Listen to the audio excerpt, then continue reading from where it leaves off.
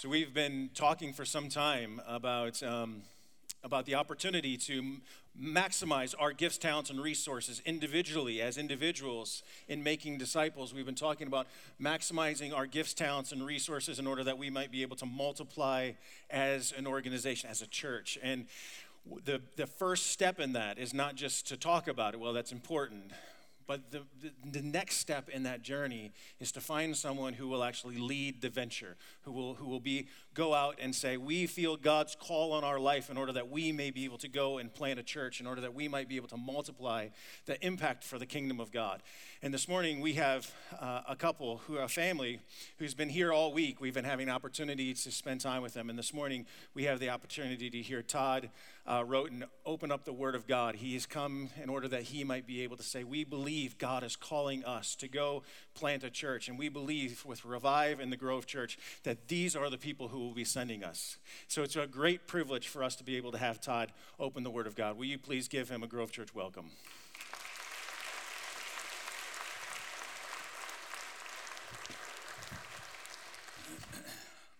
Well, good morning. That was weak. Let's try that again. Good morning. There we go. There we go.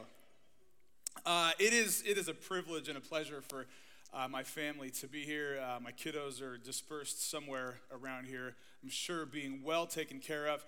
My wife is sitting right over here. So we would love to chat with you after church, after the service. We do feel God's call on our lives to come here and to do this. I've been connecting with Mark and John for the last number of months, and the Lord just continues to show us like this is what He has for us. So we're very excited. I'm very excited to be here this morning. I don't take lightly what I get to do. I don't take lightly the fact that John is sitting down this morning, and so I'm grateful for the privilege to be able to open God's Word with you this morning. We're gonna kind of be all over the place. I don't have one text that we're gonna hop through, but I want to speak this morning about this idea of restoration, and I want to start with a story that's probably gonna make me cry. So bear with me.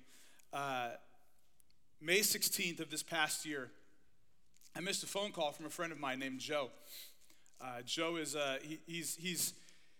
he's in the next season of life ahead of us, of my wife and I, and he and his wife are dear friends of ours, mentors even, that we have just kind of been able to kind of watch.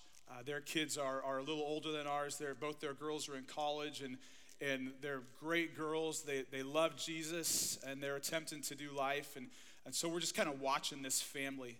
We spend time with them, have dinner with them, just doing life.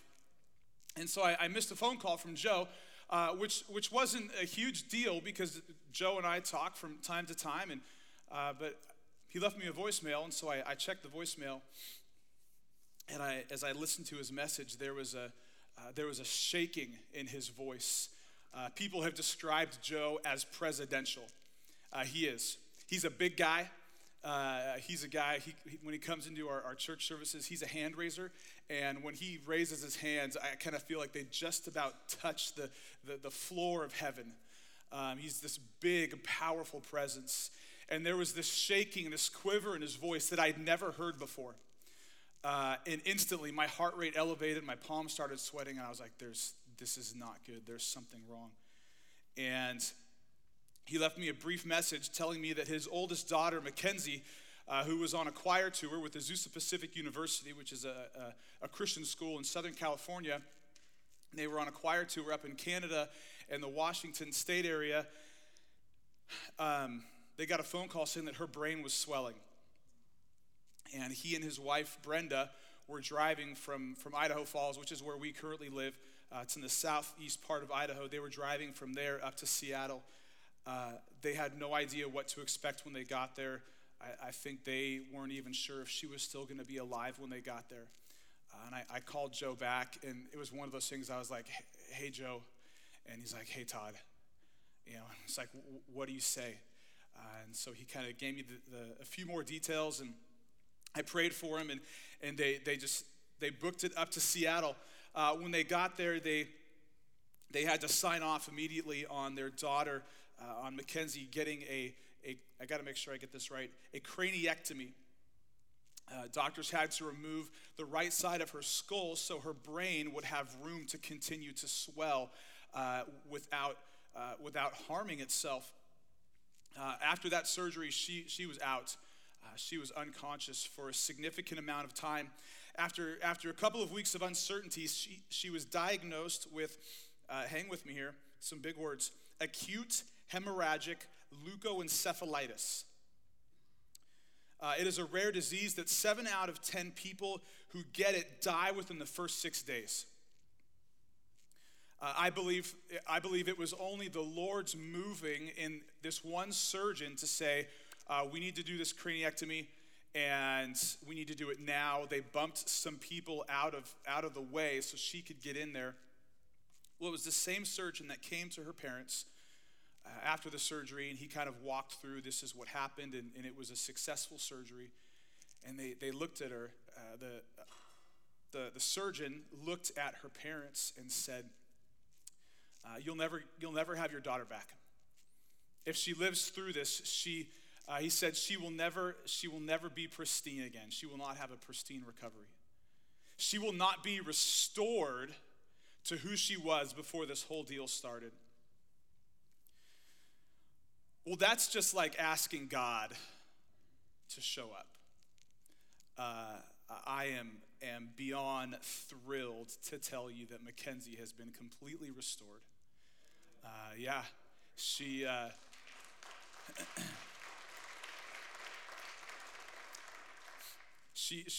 came home. She spent 80 days in the hospital up in Seattle. They brought her home. As soon as they released her, they got in the car and they drove straight through to come back home. She took a semester, the fall semester off of school in January, just a couple months ago. She drove with her younger sister down to Azusa, California, and started school again and is doing so well. She defied all odds. She defied a medical diagnosis because of the restoring power of Jesus. As I think about her story, it's pretty significant. Like it's literally life and death. But I think about her being restored to who she is now. Now she's laughing and giggling. She's got this fun little giggle that I just love. I love to tell her jokes to get going because it makes me laugh, right? And she's got that going again. She's a singer. She's got a beautiful voice, and she's singing again. She's restored. Isn't that what we want? Not just for Mackenzie, like hopefully we all want that for Mackenzie, but isn't that what we want for ourselves? Isn't that even our greatest need to be restored? We might not have a significant medical diagnosis placed against us, but can't we tell, even as we just go through our daily lives, that things aren't the way that they're supposed to be? Did you get out of bed this morning and were you a little sore? Your back hurt, like you got to kind of stand up and stretch, and maybe you're probably not supposed to do it, but you do like this thing and you turn and you pop and it just feels so good. Like you don't tell your doctor you do it, but you do it and you just kind of working the kinks out. I got this little cough that I've had for a couple of weeks, and I've taken a bunch of drugs to try to get rid of, right? We have these things ailing us. We recognize that life is not the way that it could be or that it should be. We have a longing and a groaning for the way things should be. We desire to be restored. To restore, it means to bring back to a former or original condition. A long time ago, things were good. Way back in the first few pages of your Bible, right? Things were the way that God had intended them to be. But if you've been to Sunday school, you know that it didn't last that long. God set the earth into motion. He throws in some water and some stars and the sun and the animals and Adam and Eve, and he says, guys, this place is yours. Take care of it. And he sits back and remember what he says? It's good. It's very good. It's creation. The way he designed it. The way it was intended to be. But it didn't stay that way very long. You see, Satan came in and he tempts Eve, and the rest is history. It says in Genesis chapter 3, verse 13, then the Lord God said to the woman, what is this you have done? And the woman said, the serpent deceived me, and I ate. From that point on, all of creation begins to suffer under the weight of sin. Adam and Eve are removed from the presence of God. Death, both physical and spiritual, reigns. Everything changed. Things were broken and in desperate need of restoration. And if you continue to read the rest of the pages of the Old Testament, it seems it does a lot of things for us. And one of the things that it does is it shines a giant spotlight on mankind's need to be restored. It's a reflection of you and I. Well, if we fast forward to the New Testament and we hop into the Gospel of Luke, we have Jesus talking to Zacchaeus, the wee little man. And Jesus says to Zacchaeus in Luke chapter 19, verse 10, for the Son of Man has come to seek and to save that which was lost. Jesus came to make things the way they were created to be. Jesus came to accomplish the work of the greatest restoration project ever. You thought Chip and JoJo did a good job? Jesus does better. And Chip and JoJo do a good job, if you know who they are. Jesus came to accomplish this work. John said it in communion. We couldn't do it. And so Jesus did it for us. And what I want to look at this morning here in these next few minutes is some things. And there's a lot. This list that we're going to go through now, it's just 4 things. It's not an exhaustive list. But things that because Jesus came, because Jesus did this work, things that he restored. And I think one of the greatest things that Jesus restored in his coming is this: our passion for Christ and his gospel. You see, from that moment in the Garden of Eden when everything seemingly fell apart, the people of God have been longing for and looking for the one of whom God said in Genesis chapter 3, verse 15, and I will put enmity between you and the woman, and between your seed and her seed. He shall bruise you on the head, and you shall bruise him on the heel. Imagine having never read the Bible before, and you start at page 1. You go, Genesis 1. That sounds really good. Things are looking great. Genesis 2. Good. You get to Genesis 3. Oh man, what is going on? And then you come upon Genesis 3:15. This is the first gospel message in the Bible. A declaration of one who is going to come and restore. And so you read that and you see that, and maybe you begin to continue on through your Bible. And you get to Noah, and you go, maybe it's Noah. Oh, no, I guess it's not Noah. And you go on and you see these patriarchs of the faith. And you wonder, is it him? Is it him? You're left longing for and looking for this one who is going to restore that which is broken. God's people were waiting for the one who is going to crush the enemy. If you saw The Passion of the Christ, there's a scene in the beginning of the movie, and I love it, and it unfortunately, it didn't happen actually in the Bible, but it's that scene where Jesus is praying in the garden. You remember this? If you saw it, he's praying in the garden, and he gets up. I went and saw the movie all by myself, and I'm sitting kind of in the back row because I'm cool like that, and I'm watching Jesus pray, and he gets up, and you remember what he does? He stomps on the snake, and I was sitting there, I was like, yeah! Like, that's Jesus. He came to crush the enemy. And today, we no longer wait. We no longer read our Bible and scratch our head and go, where is he? We know that it is Jesus. We don't have to wait. We don't have to wonder. We don't have to look. And like we just read in Luke chapter 19, we know that he has come to find, to seek, and to save people. Why? Because we're lost.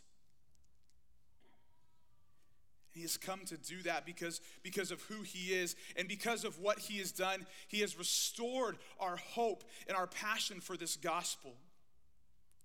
In Romans chapter 1, verse 16, the Apostle Paul, in glorious fashion, he says this.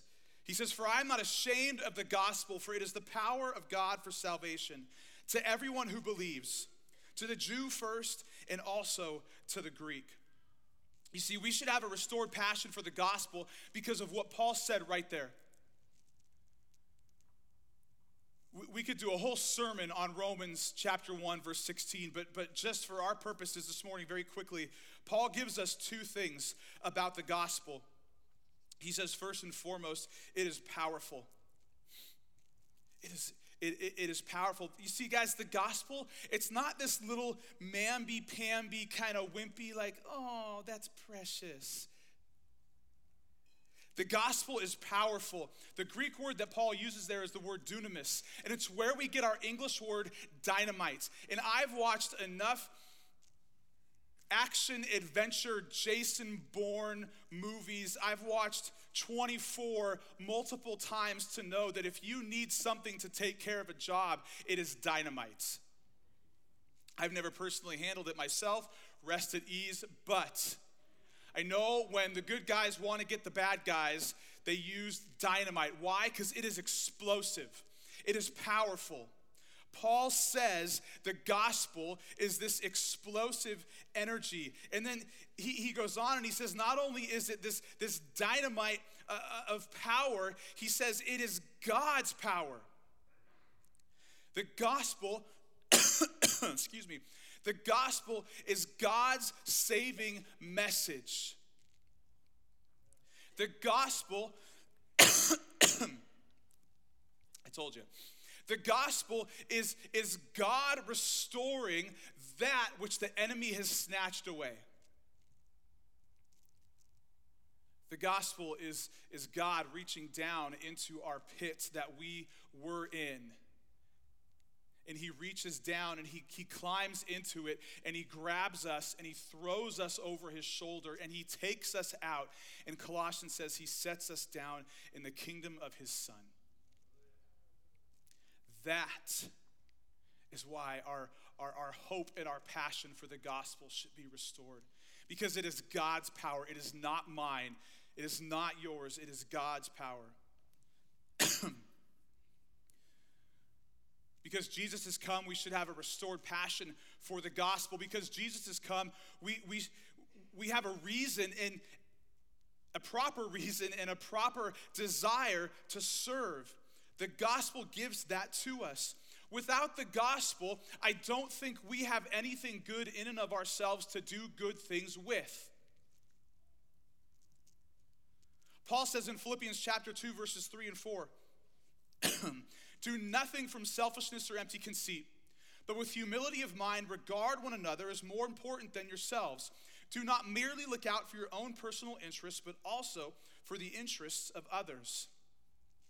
Paul has just come from talking about this idea at the end of chapter 1. Remember his famous, for me to live is Christ and to die is gain. He's talking about living out the gospel. And then what he goes into is this idea of we serve one another. Thank you, Jeff. We serve one another because of this gospel that Paul says I'm living out of. He says, guys, serve each other. But the thought doesn't stop there. We don't get to the end of verse 4, and Paul says, let's close in prayer. If you know Philippians chapter 2 at all, you know it goes into this beautiful, this glorious text. Verses 5 through 11. He tells us we should serve one another. We should have a restored passion for and reason for serving each other, because he says, should have turned there while I was talking, my apologies. He says, have this attitude, in verse 5, have this attitude in yourselves, which was also in Christ Jesus. He says, you should be this way because this is what Jesus has done for you. And he goes on and he lays out how Jesus regarded us, you and me. The Son of God looked at us and regarded us, Paul says there, as more important than himself. The King of Kings, the Alpha and the Omega, put me above him. It says that he served us by emptying himself, taking the form of a bondservant and being made in the likeness of men. Being found in the appearance as a man, he humbled himself by becoming obedient to the point of death, even death on a cross. That's the example that Jesus gave us of what it is to serve. Jesus hopefully has, the hopeful part is on us that we respond. He has restored our reason and our desire to serve. We can now serve others with pure motives. The gospel gives us a reason outside of ourselves to serve. The gospel is what gives people reason to make coffee and serve you coffee this morning.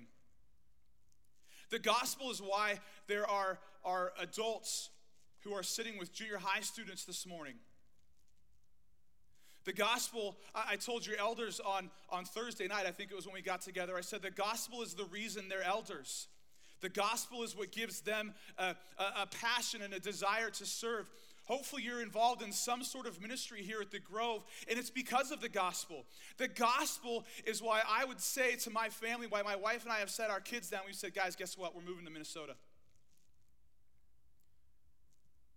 The gospel is what makes us say, yeah, we need to plant a church up the 94. Because there are people up there who need to hear about Jesus. There are people who have heard about Jesus who need to be reminded of his gospel. The gospel is the gospel is what might be calling you to join us up at, I'm going to give it away, up at Restore Church, up the 94. The gospel is why you are your kid's room mom or room dad at school. The gospel is why you coach your kid's athletic team. It's not to win the championship, it's to win souls.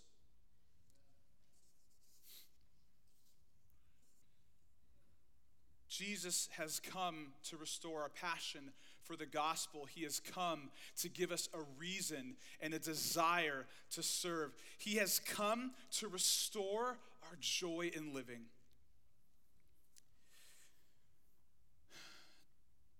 Doesn't it seem like it's becoming more and more difficult to find that joy? Whatever your news source is, it's probably a little depressing. Things seem to be continually falling apart, and we live in a world that is unhappy and that seems to be void of joy.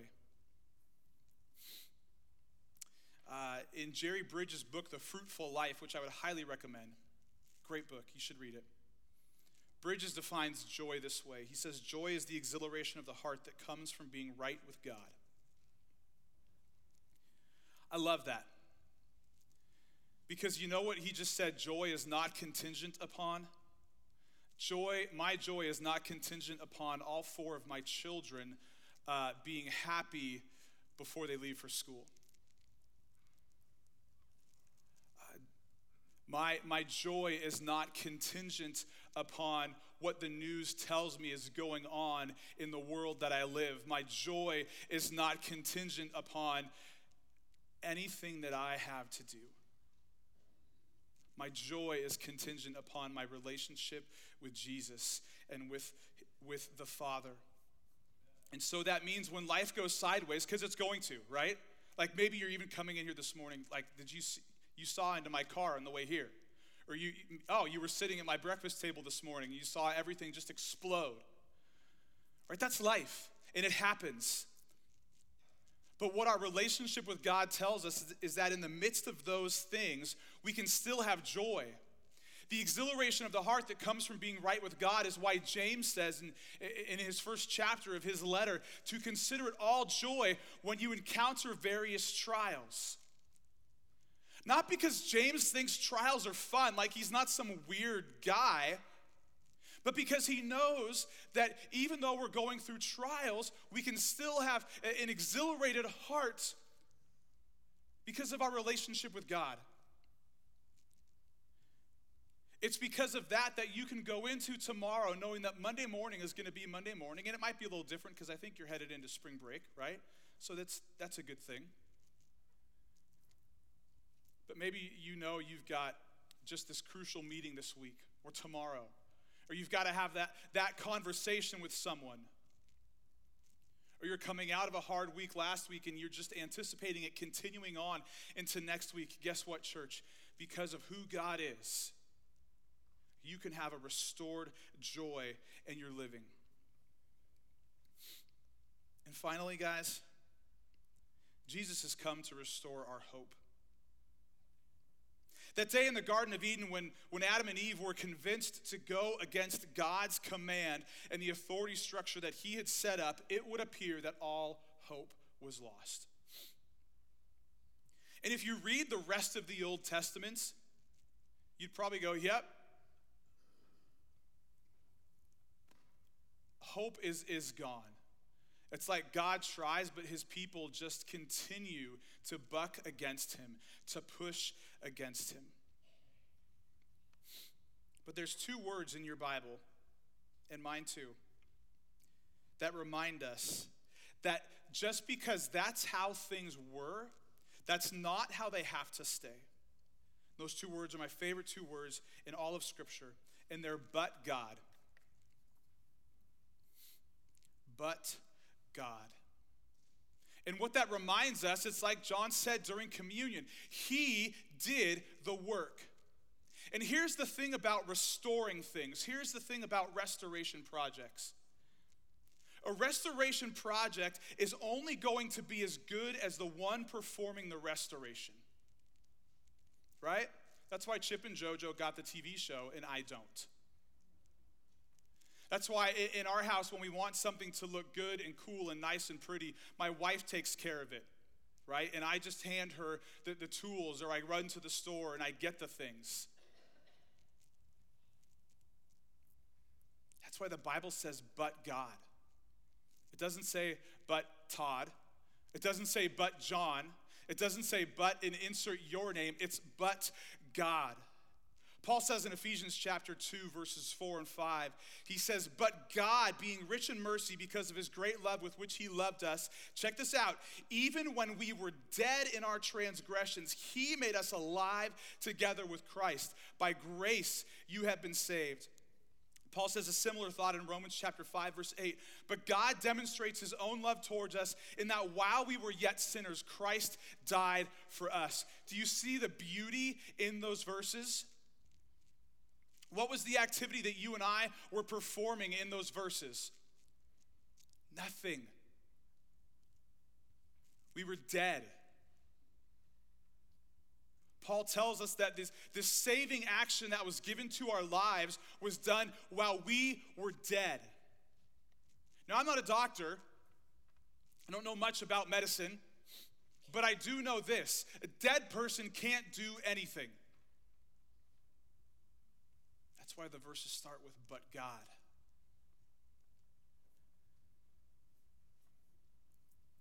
Paul reminds us in Philippians chapter 1, verse 6, he says, for I am confident of this very thing, that he who began a good work in you will perfect it until the day of Christ Jesus. It is God who is restoring us through the cross and the empty grave, which we're about to celebrate in a couple weeks. He restored us. He has and is bringing us back to our original condition, the way things were supposed to be. Because of Jesus, all hope is restored. So, church, let me ask you this.